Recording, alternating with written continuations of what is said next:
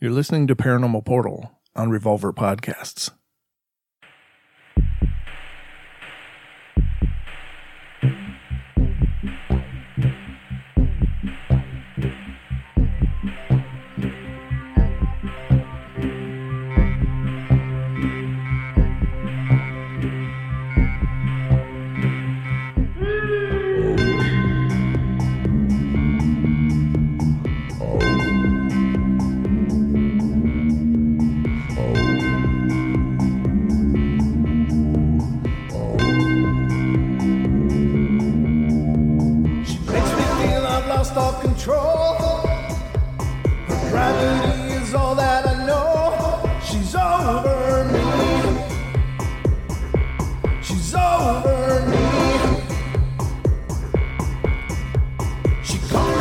Hypnotic dance. She holds me here with only a glance. She's over me. She's over me.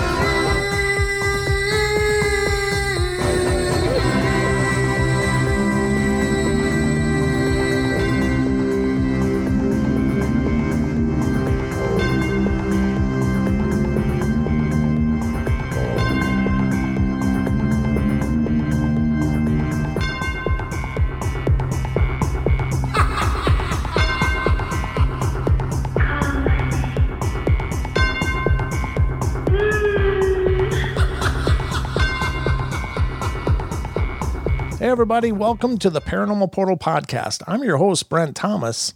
It's an absolute pleasure to be here bringing these shows to you every week. So special thank you to all of you out there who are tuning in and listening. And thank you for all your comments and emails that I get both on social media and to the email account. It's just fantastic to hear from you guys. If you've got an encounter of your own and would want to be a guest on the show, please feel free to email me at paranormalportalradio@gmail.com. Or if you just want to send me your encounter via email, you can do that as well. And that brings us to the topic of today's show, which is listener emails. These are all encounters that were sent into the show, detailing experiences that several of you out there have had. And a special thank you to you all who have sent in these encounters today. It's absolutely wonderful to get these, and thank you so much for contributing to the content of the show. But I hope you guys are all ready, because it's about to get spooky. All right, to get started here, we're going to start with an email that I received from a listener named Joseph. And Joseph says, Brent, I'm very curious of some things I experienced when I was around 16 years old. I've had partial and full out-of-body experiences since I was 14 years old. I'm 38 now. First one I haven't been able to figure out is I was laying in bed and I started hearing the whoosh or high-pitched ringing I hear before having an out-of-body experience.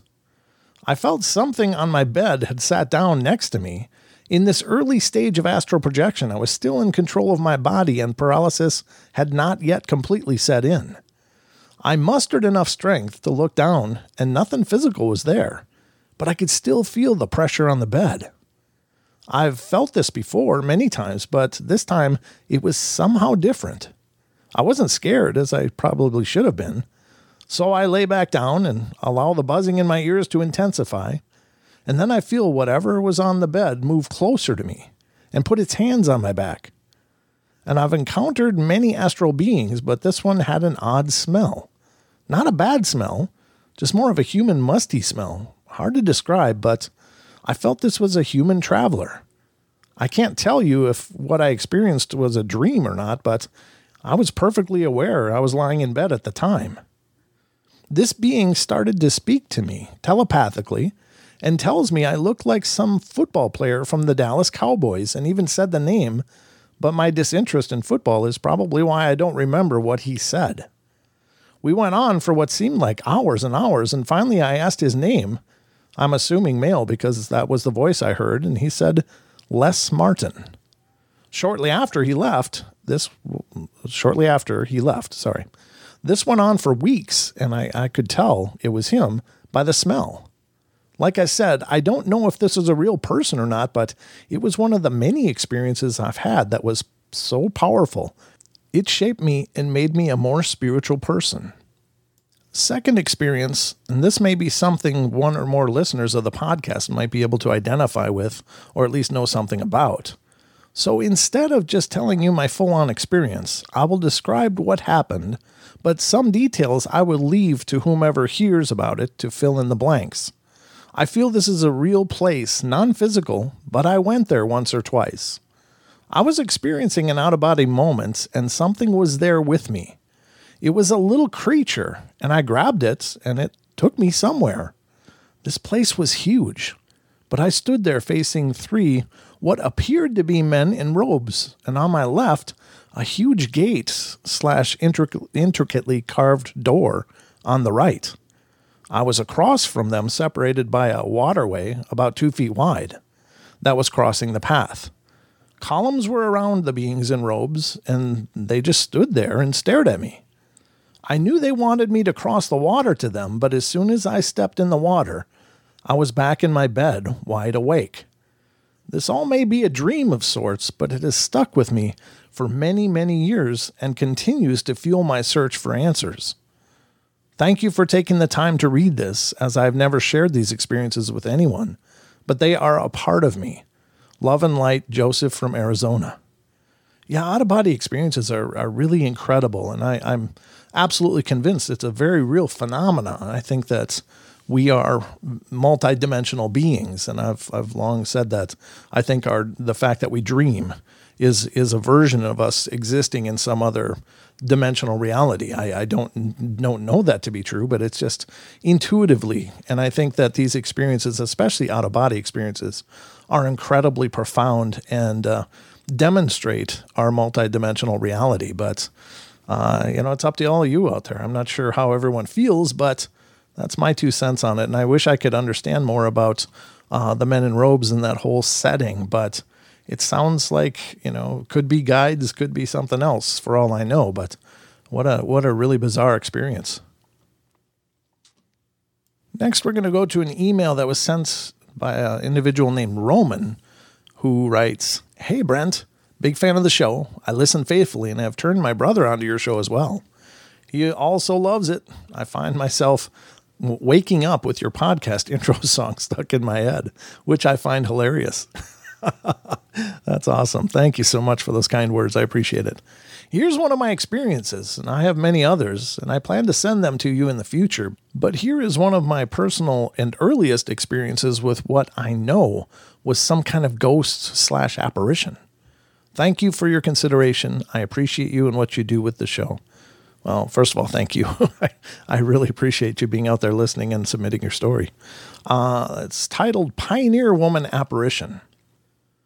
When I was about 6 or 7, my father lived in a rental home in Holiday, Utah, and my twin brother and I shared a room there. The house was a 1-level brick rambler home and was built sometime in the 80s. It was not nice or glamorous, but it definitely had a creepy vibe. I remember one time our cousin, Sean, came over for a sleepover, and that night we played video games, watched movies, and had some junk food. The typical 90s kid get-together. Well, somewhere in the middle of the night, my cousin said that he was awoken by the TV turning on by itself. The screen was not on a channel, just static, which freaked him out. He decided to hurry and turn it off, and once he did, it was fine for a few minutes, and then it would happen yet again. He eventually just ignored it and pulled the covers over his head. My twin brother and I shared a small room with 2 twin beds. My bed was on one wall, and his was a catty corner to mine along another wall. Basically, if I were to wake up at any time in the night, I would be able to see his entire bed from my point of view. This night, I woke up for no reason at all, only to turn over and look in the direction of my brother sleeping. There at the foot of his bed was a woman sitting there. She was not looking at me. Instead, she was pulling the covers back over his feet, I guess to keep them warm. Well, after about 15 seconds or so, she turned and looked directly at me. She was an older, thin-looking woman, and I would put her age at around the 60s or 70s. If I were to guess, her face was gaunt, her hair was silvery gray and long, but it was pulled back in a tight bun. She had very pointy features, including her nose, her cheekbones, and her chin. I do not recall what color her eyes were, but she was wearing what appeared to be grayish blue colored Pioneer era dress. I could tell she was a ghost because she was slightly transparent. She also appeared to be lit differently than the lighting in the room, if that makes sense. Also, the only woman who lived in the house was my stepmother, and this definitely was not her. I was terrified, even though I did not think she meant me or my brother any harm. In a moment of panic, I pulled the covers over my head and began to pray. After a few seconds, I nervously lowered the covers to peek in at that direction, but she was gone. My brother was sleeping during the entire thing, so he had no clue at all. My brother was also a lot more scared about things than me, so I decided not to mention it at all. Now fast forward to my 20s. I was at my dad's new place, and we were hanging out for a backyard barbecue. Well, somehow the conversation went to the paranormal, and I began to tell him the story of the Pioneer woman for the first time. After relaying my story, my dad's skin looked white as a sheet. His eyes opened wide, and he was silent for a few seconds. He appeared shocked and a little freaked out. After a second or two, he said to me, "You saw her too?" He then told me that he was around 7 or 8. He had seen this same apparition on a few occasions, but he did not go into details of those encounters. We both concluded that she must be a relative from the Pioneer era that watches over some of the kids in the family line.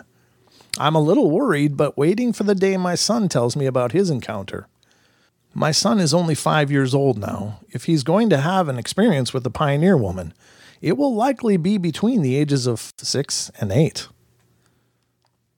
I very much think that we have ancestors that look over us, and maybe sometimes they do manifest in some degree or another, and maybe they become an apparition and tuck us in or whatever. I don't think that that's a bad thing at all. In fact, I think that's really sweet and actually beautiful. Now, it may be somebody that's just not at all related, and it's just some earthbound spirit that's, sticking around for whatever reason, but is a very maternal and caring soul.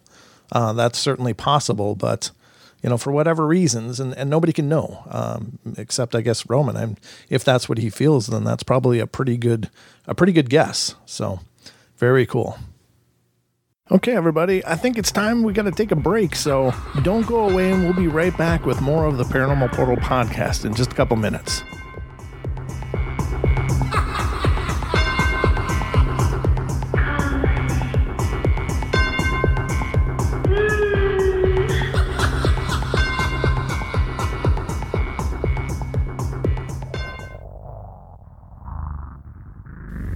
Hey guys, Brent Thomas here of the Paranormal Portal podcast. We just wanted to take a moment to introduce you to the Paranormal Portal store. We've got t-shirts, hoodies, leggings, stickers, mugs, you name it, you might find it over there. So head on over to teespring.com/stores/paranormal-portal, and you too can help fund the Paranormal Portal podcast. Thank you so much for all that you do, and thank you for being a part of our Paranormal Portal family.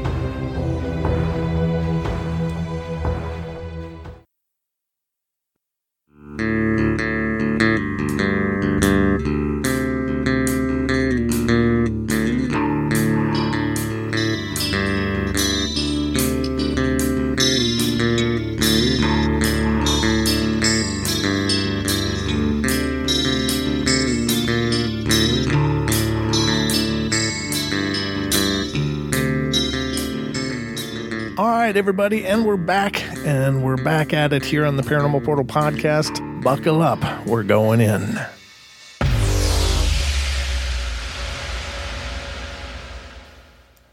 Now, the beauty of Roman submitting emails is that he sent me a second one, and we're going to read that one now. And this is Schofield, Utah, Ghostly Hands on the Tent.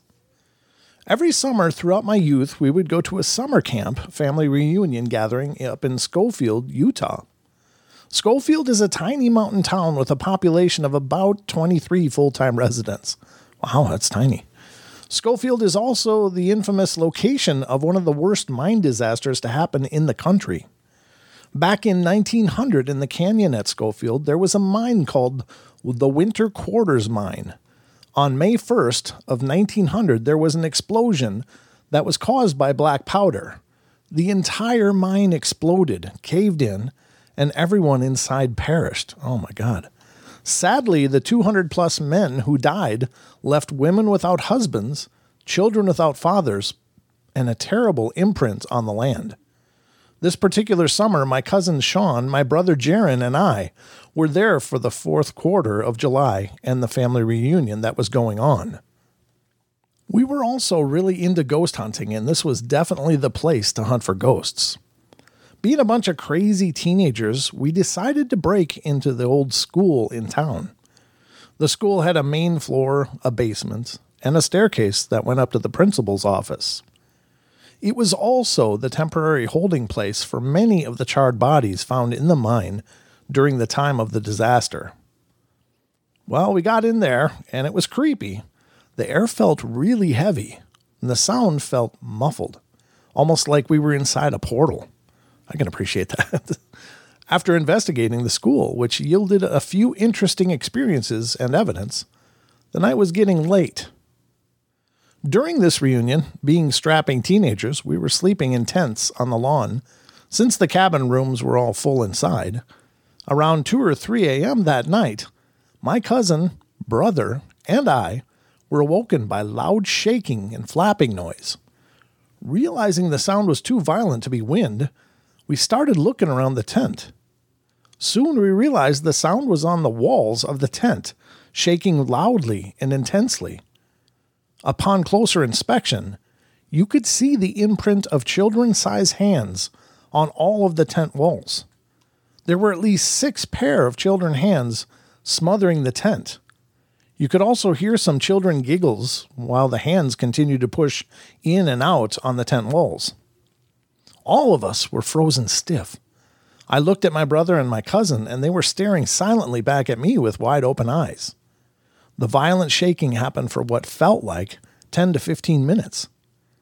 There were some kids who were at the reunion, but none of them were this small, and none of them would be up at 2 or 3 a.m. in the morning playing a trick on us. The other really weird part of this memory that sticks out with me is that there was a street lamp along the road that bordered this cabin house. Our tents were underneath the light of the street lamp. Considering this, you would normally be able to see shadows of the kids cast upon the tent walls if you follow the rules of science. Unfortunately, this was not the case. No shadows, no outlines of any bodies outside of our tent. Only disembodied hands. And I think we all eventually passed out or fell back asleep out of pure fear. The next morning, we all confirmed what had happened to us, and our stories were identical. I believe these were the ghostly children we picked up from the school, but I can't know for sure. Anyway, hope you like this story. I have other experiences that I will plan on writing to you in the future. I also plan to make my way as close to Skinwalker Ranch this spring or summer. If anything happens out and around there, I will be sure to let you know. Thank you, and continue the great work on the Paranormal Portal podcast. Roman. Well, thank you. Yeah, those apparitions pressing on the wall is really something. That's got to be of the tent, of course. That would be really unnerving. That would be pretty frightening, especially since there were no shadows cast. Yeah, I believe it. I suppose that, I don't know. I often wrestle with this personally. It's like, how can there be children's spirits wandering around? And maybe it's some kind of imprint. Maybe it's something else.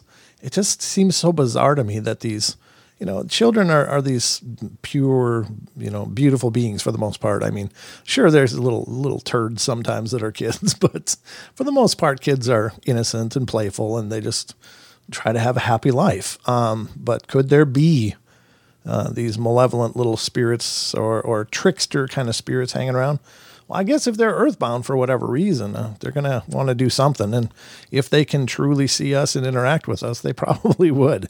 In fact, I think children's spirits would probably be more likely to do that than adult spirits. So, but for whatever reason, I think that children just love attention. So if there are spirits, they could be looking for the attention as well. But That's a pretty frightening story. I'm glad you guys made it out of there okay. With maybe a few mental scars, but yeah, he did send me a picture also of what may very well be a child's apparition looking out from one of the school windows when they took a picture. So thank you, Roman, for both stories and the photograph as well. It's unfortunately, since the podcast is audio only, there's really no way for me to share it, but it's definitely something that punctuates the tale that he just shared. Next up, we got a submission from Akin from Turkey. It says, "Greetings from Ankara, Turkey." That's phenomenal. I love hearing from listeners all around the world. This is great. "I love your podcast and try to listen to every episode. I describe myself as a researcher in the paranormal in my capacity and having not much psychic ability. I had a very vivid and detailed memories of my life starting from my birth and had witnessed enough paranormal experiences, especially after my father's death in 2012. Those paranormal experiences were generally peaceful and resemble much of the ones that you have been portraying in your podcast episodes, but the one I would explain in detail here is a very unique one and has got extraordinary features, though it was also a comforting and peaceful experience." Well, that's good. He continues, "It was one of our regular journeys to Europe, but this time we'd preferred a late period of the year, such as October, to avoid touristy crowds and enjoy the tranquility. I made an early reservation to a hotel, Hotel Mediterraneo, in a small seaside town called Porto Cesareo, at the Lecce province in southern Italy. My wife and I planned to spend 5 days in Lecce province and then go to Amalfi Coast for a couple of more days to explore the beauties of this popular holiday destination. As the timing of our journey was after the chaotic tourism season in Italy, the hotel we checked in and the touristic town center were very quiet. Our plan was to set out early in the morning and pay visits to surrounding touristic destinations around the Lecce region on a daily basis and return late at night to our hotel. We started the day early in the morning and traveled as much as we could with our rental car. The breakfast was served in the restaurant section of the hotel, and I would have to say that it was just an amazing combination of breakfast food, including fresh chocolate croissants and real Italian coffee prepared at a barista section just before the entrance of the restaurant room. The only downside of the breakfast was the hot spring cooker egg boiling machine, which you had to wait a couple of minutes and serve your own stuff. The hotel was so empty that the only person we met at the breakfast was a single old man in his early 70s. During the second day of our stay, we were able to chat for a little bit with this old man and learned that he was from England, and the purpose of his stay was similar with ours, to visit and explore the touristic attractions of the Lecce region. It was an interesting coincidence to have this British man accompany us during the breakfast time every morning, but considering that he also had a busy daily travel schedule to fulfill, it was understandable to a certain degree for this coincidence.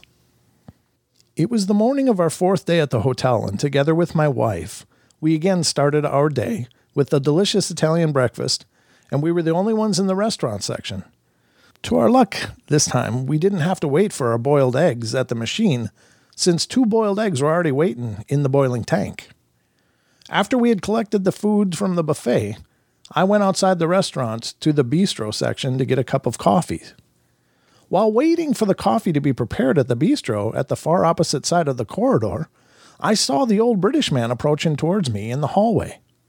To my surprise, this time he was not alone, and a lady was walking next to him.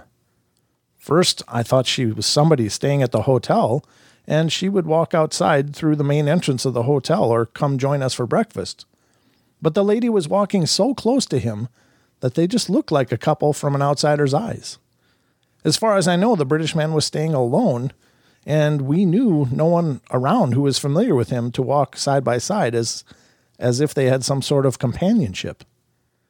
I could not hold myself, and to satisfy my curiosity, I again turned my head towards them and checked whether the lady had chosen the exit door or separated from the British man. The answer is no. They kept walking together and almost approaching the place where I was waiting for the coffee. I looked at the corner of my eye to the lady to understand more about her attributes. She was tall, although not as much as the British man, and looked like a similar age of him. I generally do not describe myself as curious man, and most of the time I don't even pay any attention to the people around me. But in this occasion, I was not able to restrain my interest with the unknown urge.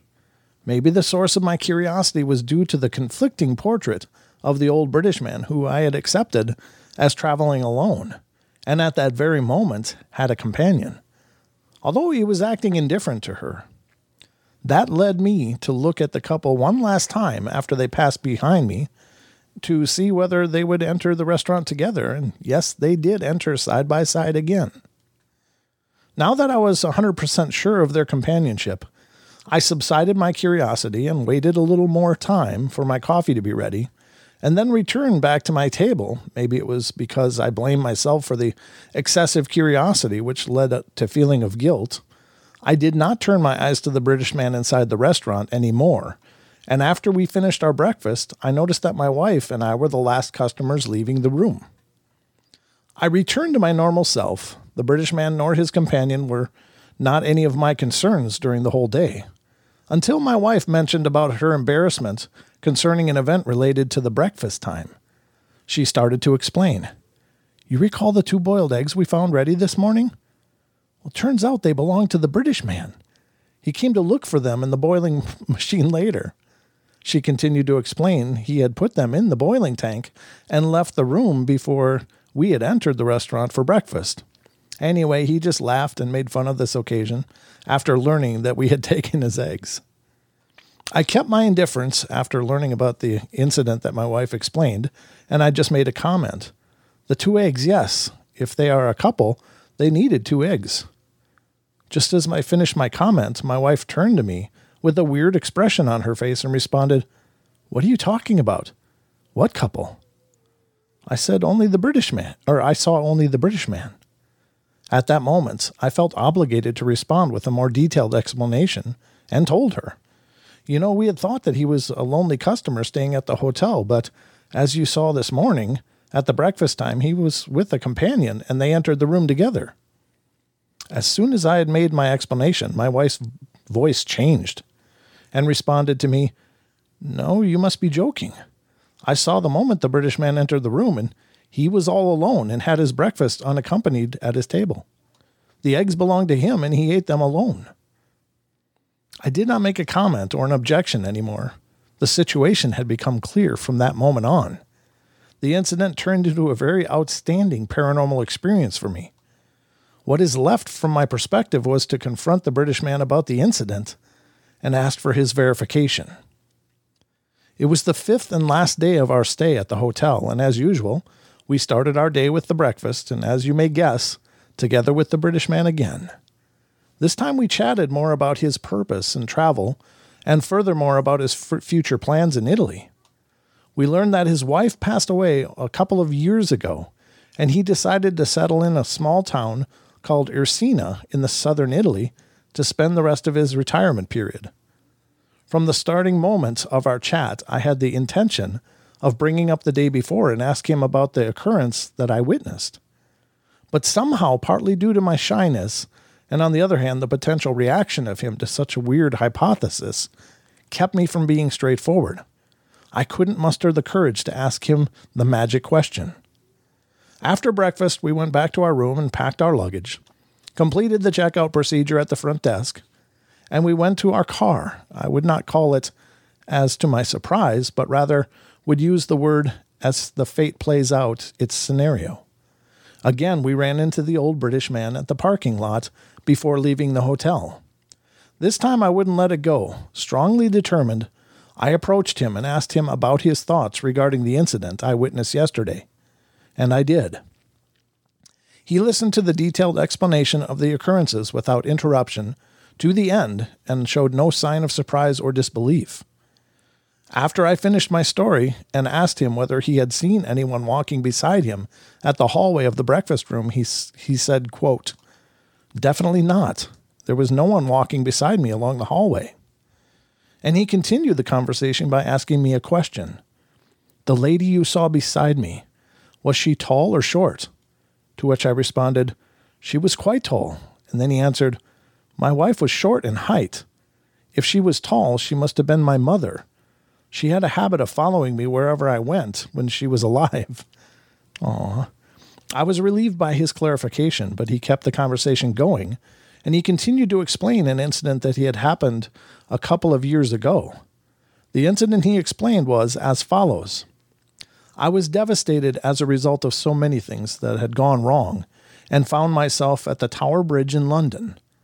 I walked through the bridge, and at some point I stopped and came closer to the side of the safety fence and started looking down the river.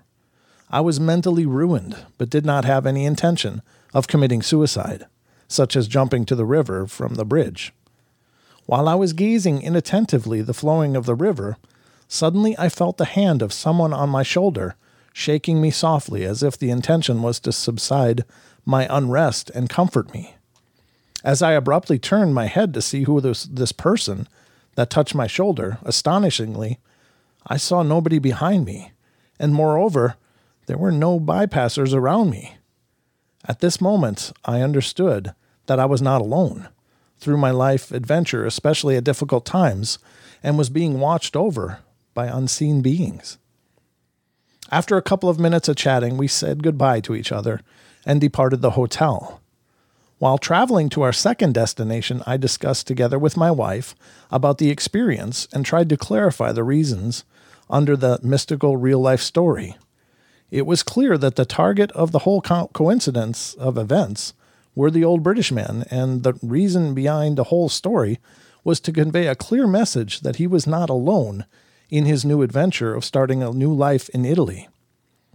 From my point of view, it would not have been possible to convey this message to the British man without my presence. Only a person who is an expert in the paranormal field could understand and deliver the message to the targeted individual. It was an extraordinary and peaceful experience for me and a comforting one for the British man. I learned throughout my life journey that the difference between a believer and a skeptic is personal experience. American author Emma Bull wrote, "Coincidence is the word we use when we can't see the levers and pulleys. Inside the extraordinary experience that I witnessed and tried to explain to you, I was able to see the unseen with the help of a divine organization from the other side, just to give a clear, comforting message to an old man who was feeling lonely in life. I hope my story will be an inspiring one for your listeners as well. Before I conclude, I want to give another detail about my story. After we had finished the second leg of our journey in Amalfi Coast and headed to Bari Airport for our return flight back to home, we passed through the town of Irsina, a place where the British man would settle for the rest of his life. We had not planned to go through Irsina on purpose beforehand. This town was just a natural milestone on our route to reach Bari. But it looked like that legacy of the British man was still haunting us. Best of luck on your amazing show. Keep touching the hearts of your listeners." Well, thank you, and by all means, you helped me touch those very people with your incredible story. Thank you, Akin. I appreciate it, and thank you for contributing to our show.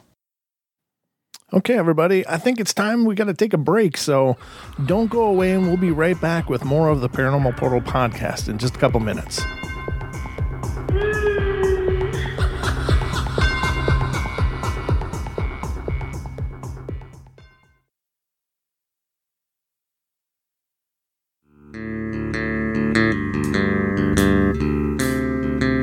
All right, everybody, and we're back at it here on the Paranormal Portal podcast. Buckle up, we're going in.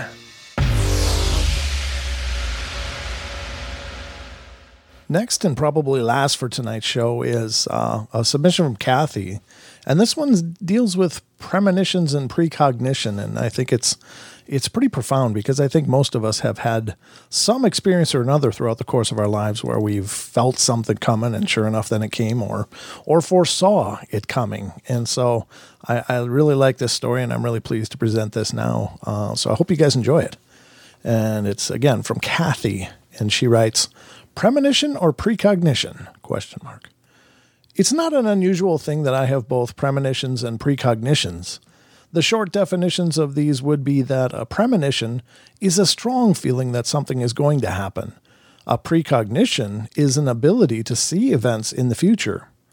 I don't know which one to choose to define the following story. I believe it would fall into both categories. Our family, my husband, the kids, and I, were boarding a plane to Boston on our way to Martha's Vineyard. This was an annual event that required a lot of baggage, both check-in and carry-on. As one might imagine, having 3 children and flying requires a lot of logistics. Richard was doing a champion job getting their various carry-ons stowed and the kids in their designated seats. I was bringing up the rear when suddenly I'm struck with a vision.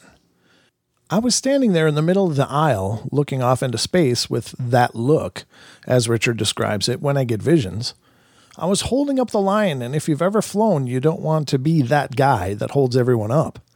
But there I was, unable to move, watching a movie in my head. Richard turns around and notices that I'm way up in the front of the plane, and everyone around me is staring at me. And he hurries down the aisle and grabs my arm and says, "What? What is it?" I'm watching intently, and I say to him, "It's a plane crash. It's over the water, and there's a great big media blitz." And then I snapped out of it.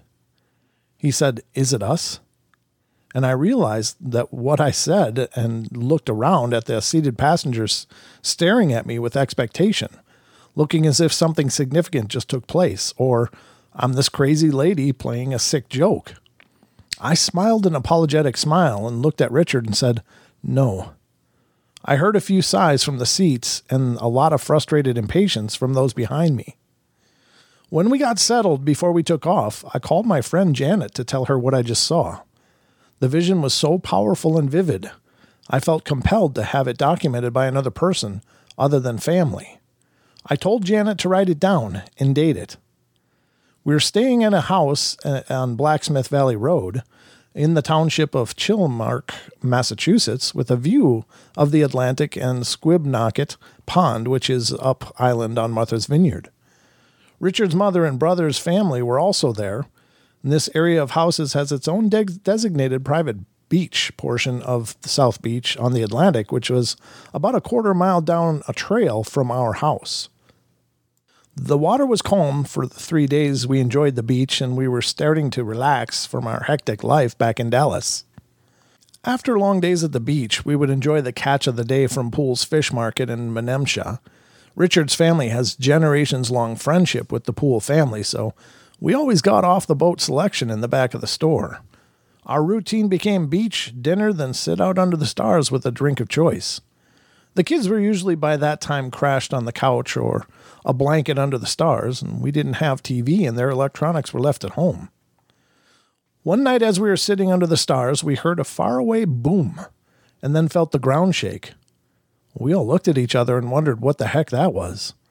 The clouds were rolling in, but at that time it wasn't thick enough to go inside yet, but getting pretty close.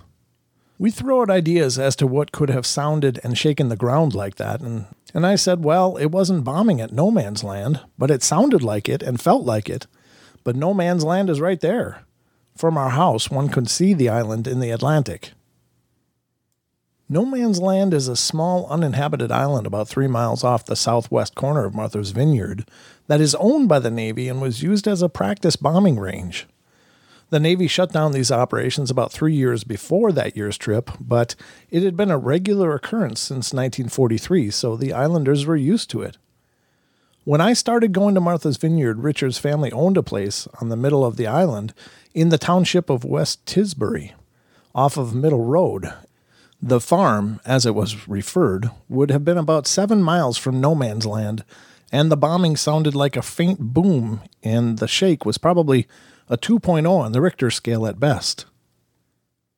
The next morning, my sister-in-law and I went up to Allie's General Store to get coffee and donuts for the group, which is always a treat. Madge decided to stay in the car because the parking lot was full and she would drive around while I popped in real quick. While I was in line to pay, I noticed everyone around the store were in little groups of people with serious looks on their faces and whispering and holding their hands over their mouths in shock. I asked the person beside me what was going on. She looked at me with a shocked and surprised look and said, "You haven't heard? John's plane went down last night." I'm getting chills just writing this. I felt my world go upside down, and I quickly paid and got to the car as soon as I could. And Madge said, "Oh my God, Kathy, what happened? You're as white as a sheet." "Drive, just drive," I said, as I rocked back and forth with my hands wrapped around my stomach. I then put my head between my legs to try and stave off the whiteout thing that was coming. "What the hell is wrong with you?" she said as she pulled out of the parking lot. John's plane went missing last night. Remember the boom?"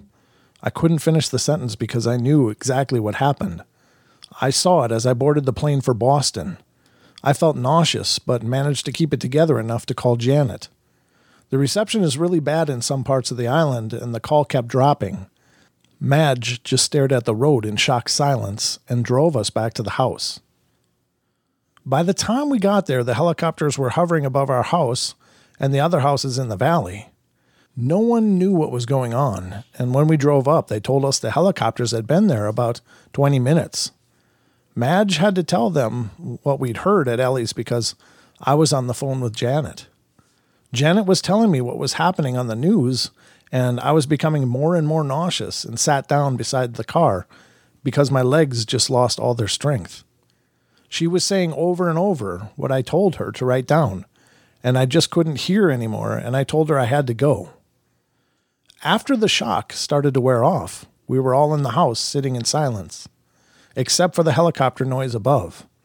Richard got up and said, "There must be a TV somewhere in this house," and started looking in all the cabinets and closets, and soon all the kids were involved in the search. They did find a tiny set in a cabinet that was so old we were afraid it wouldn't work. When it came on, of course, this was the only thing on any channel, which lasted the rest of our stay on the island. We were glued to every bit of information we could get. It was strange seeing on the national news the view from our house. The kids started getting restless, so Richard's mother took them to the beach. They arrived back shortly after because the beach was closed. It was that section of South Beach where they found the pill bottles, so they had to secure the area. Luckily, we knew a lot of people and got keys to other beaches so the kids could continue to enjoy their vacation. The whole island was in shock, people crying everywhere we went. The Kennedy family were like family to the islanders, full and part-timers. The sense of loss was greatly felt. After a couple of days of seeing that the Coast Guard and search and rescue teams were not finding anything, I suggested we go to the Edgartown police station and tell them what we heard. I just remembered that it felt and sounded like the bombing at No Man's Land did when we were at the farm, and knowing how far that was may help the search. So Madge and I went figuring it couldn't hurt. In my experience of premonitions and precognitions, I have had many instances that have helped to guide my path in this life. I've had a few that saved lives, others that told me what to expect. But the ones that just tell or show me something that there is little or nothing I can do anything about have always puzzled me. Why was I given that information? I've been puzzling about this since that morning at Allie's. The vision was so specific. A plane crash over the water and a great big media blitz. The very thing we were witnessing unfold. Why did I get that download? I have no special ties to the Kennedys, and I've never met any of them.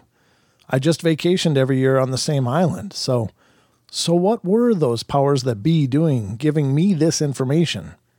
What was I supposed to do with it? It may be obvious through the telling of this story, but for me at the time, I was baffled, and really for a long time after the incident. I was actually getting mad at God for giving me these gifts, and then not giving me a purpose for having them. I went for years not accepting information or downloads, as I like to call them, telling God, no, you'll have to give this to someone else. I'm not going through that again. That was a sick joke and I don't trust you, so you shouldn't trust me with anything important. It didn't work though. I still continue receiving both premonitions and precognitions in boatloads, no matter how loud my tantrum is. It was years later, probably on one of the anniversaries of the crash, that it dawned on me why I was given the information. I can't prove it, but in all the reports I researched after my light bulb moments, I never came across the statement that gave the approximate mileage of where to look for the wreckage. Because at that point, Madge and I went to the police, they hadn't found anything except what had washed ashore. The Edgartown police told us to write a statement, and in my statements, I gave the estimation of 7 miles off the coast of South Beach in line with Blacksmith Valley, based on how it sounded and felt, and explained about our distance from no man's land to the farm and the sound and the feel when they bombed. They took my statement, Madge didn't give one, and said thank you, and that was it. We felt kind of silly at the time, but I thought, what the heck? I've done my civic duty. I felt a burden lift, but never put 2 and 2 together until years later.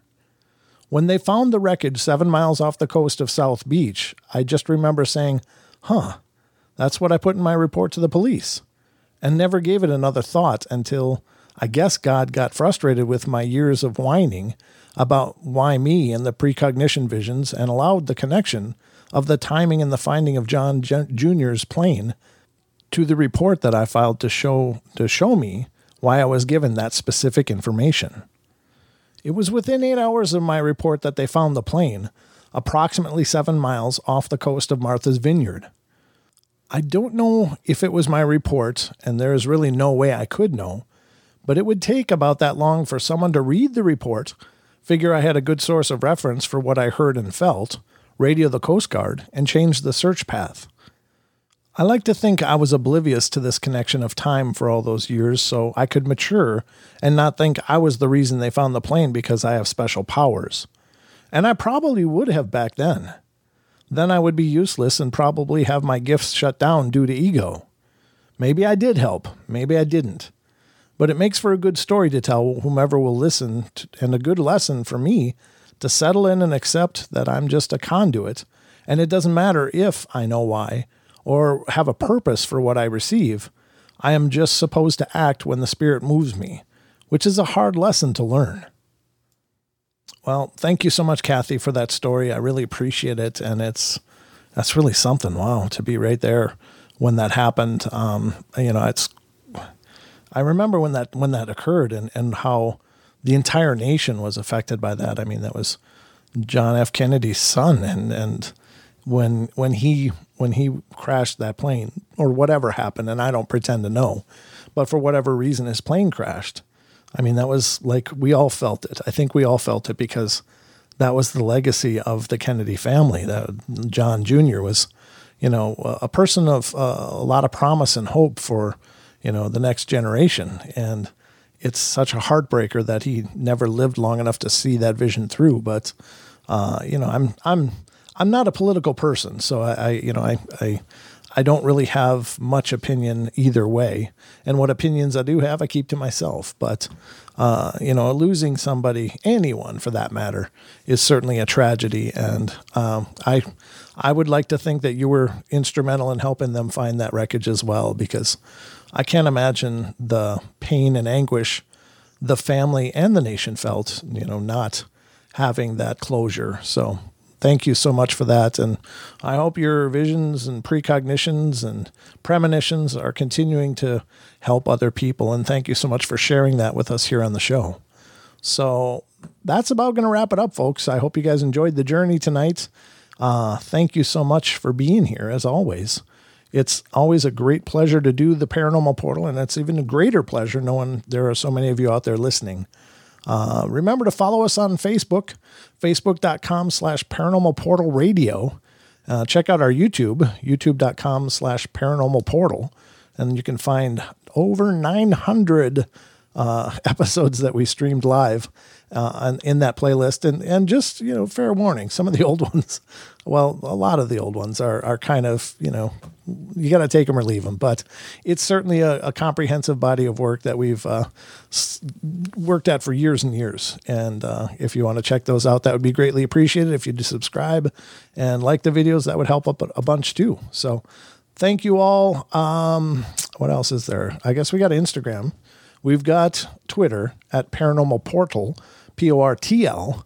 So if you'd like to follow the Twitter, please do that as well. And again, if any of you have stories that you'd like to share, or if you'd be interested in being a guest on the show, email me at paranormalportalradio@gmail.com. So all I can say in closing, folks, from all of us here on the Paranormal Portal, love you all. Be good, be kind, be nice. Take care of each other. Help each other out. Find the magic in every day, and remember to laugh as much as you can. Good night, everybody.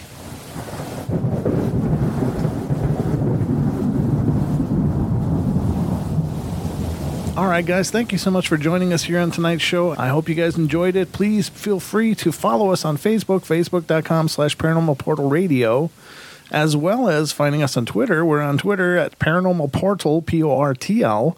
And we'd love to have you stop by our YouTube page and subscribe and check out our shows there. We got hundreds of shows in our vault of journeys into the paranormal portal. So I hope you'll check it out, guys. We're over there at youtube.com/paranormal portal. So hope to see you guys soon. We'll be back, of course, for more podcasts in the coming days. So stay tuned. But we love you all. Be good, be kind, be nice. Take care of each other. Help each other out. Find the magic in every day, and remember to laugh as much as you can. Take care, everybody.